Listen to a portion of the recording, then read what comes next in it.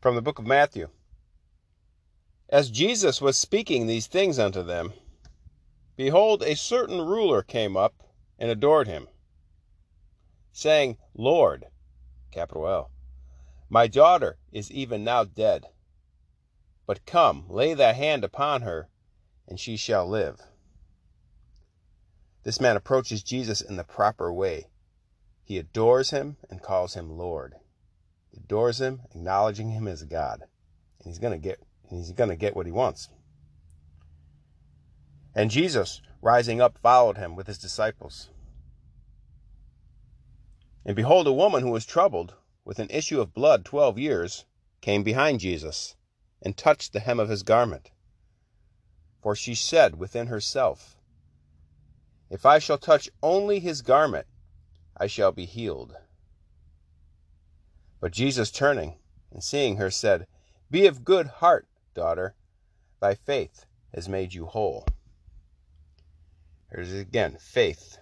Faith will make you whole. Faith will make you well. You want to be whole and you want to be well, you have to have faith. And faith is not what you put in your pocket or in your purse.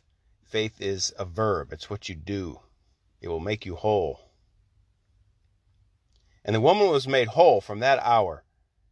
And when Jesus was come into the house, when Jesus was come into the house of the ruler and saw the multitude making a rout, he said, Give place. The girl is not dead, but sleepeth.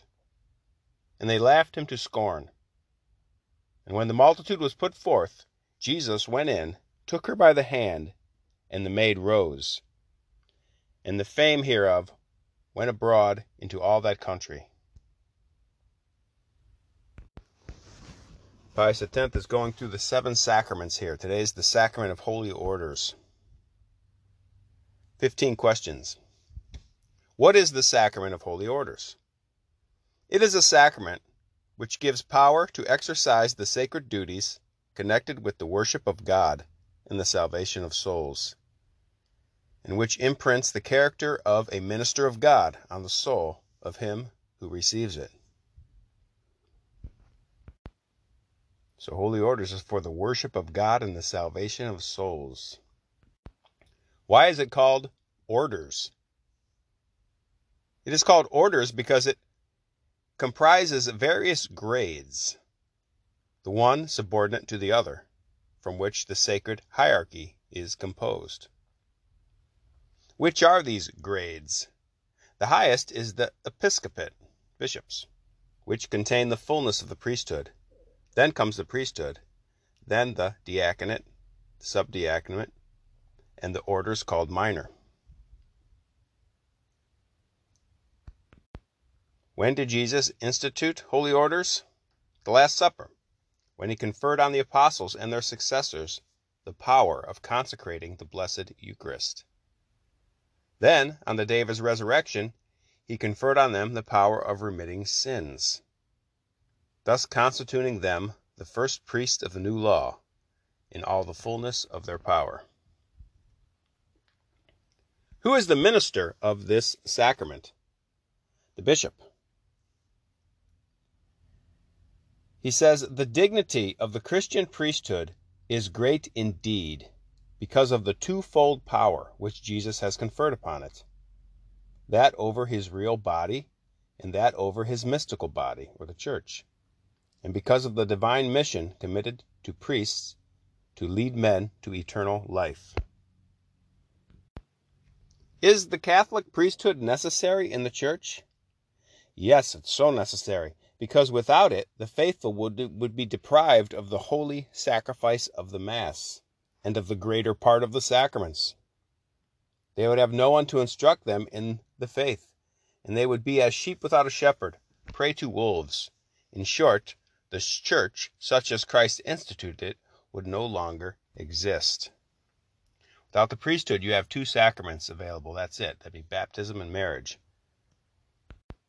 That's what the Protestants live on. They live on 2 sacraments. We have all 7. Will the Catholic priesthood, therefore, never cease on this earth? In spite of the war that hell wages against it, The priesthood will last until the end of time, because Jesus has promised that the powers of hell shall never prevail against his church.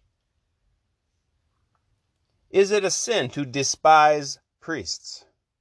It is a very grave sin, because the scorn and insults cast on priests fall upon Jesus himself, who said to his apostles, "He who despises you despises me." What motive should he have who embraces the ecclesiastical state? Pius says that the state should be for the glory of God and the salvation of souls. So in other words,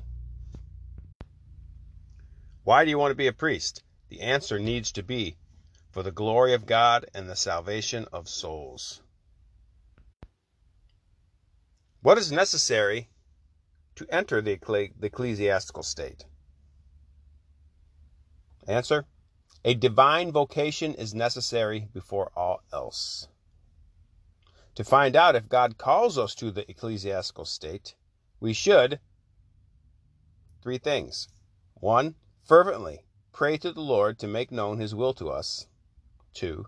Consult our bishop or a learned and prudent director. 3. Diligently examine whether we have the capacity necessary for the studies, the duties, and the obligations of this state. If one were to enter the ecclesiastical state without a divine vocation, would he do wrong? He would commit a very great wrong and run the risk of being lost. Do those parents sin who, from worldly motives, impel their sons to embrace the ecclesiastical state without any vocation? He says those parents who, for worldly motives, impel their sons to embrace the ecclesiastical state without any vocation commit a very grave sin, because by thus acting they usurp the right God has reserved to himself alone of choosing his own ministers, and they expose their children to the danger of eternal damnation. And the final question says, which are the duties of the faithful toward those who are called to holy orders? 3 things. The faithful should, 1. Give their children and dependents full liberty to follow the call of God. 2. Pray God to deign to grant good pastors and zealous ministers to his church. It is precisely for this end that the fasts of quarter tenths have been instituted. I think he's talking about the Ember Days. The Ember Day fasts. Part of that is begging God to give us good priests. And thirdly, have special respect for all those who are consecrated by holy orders to God's service.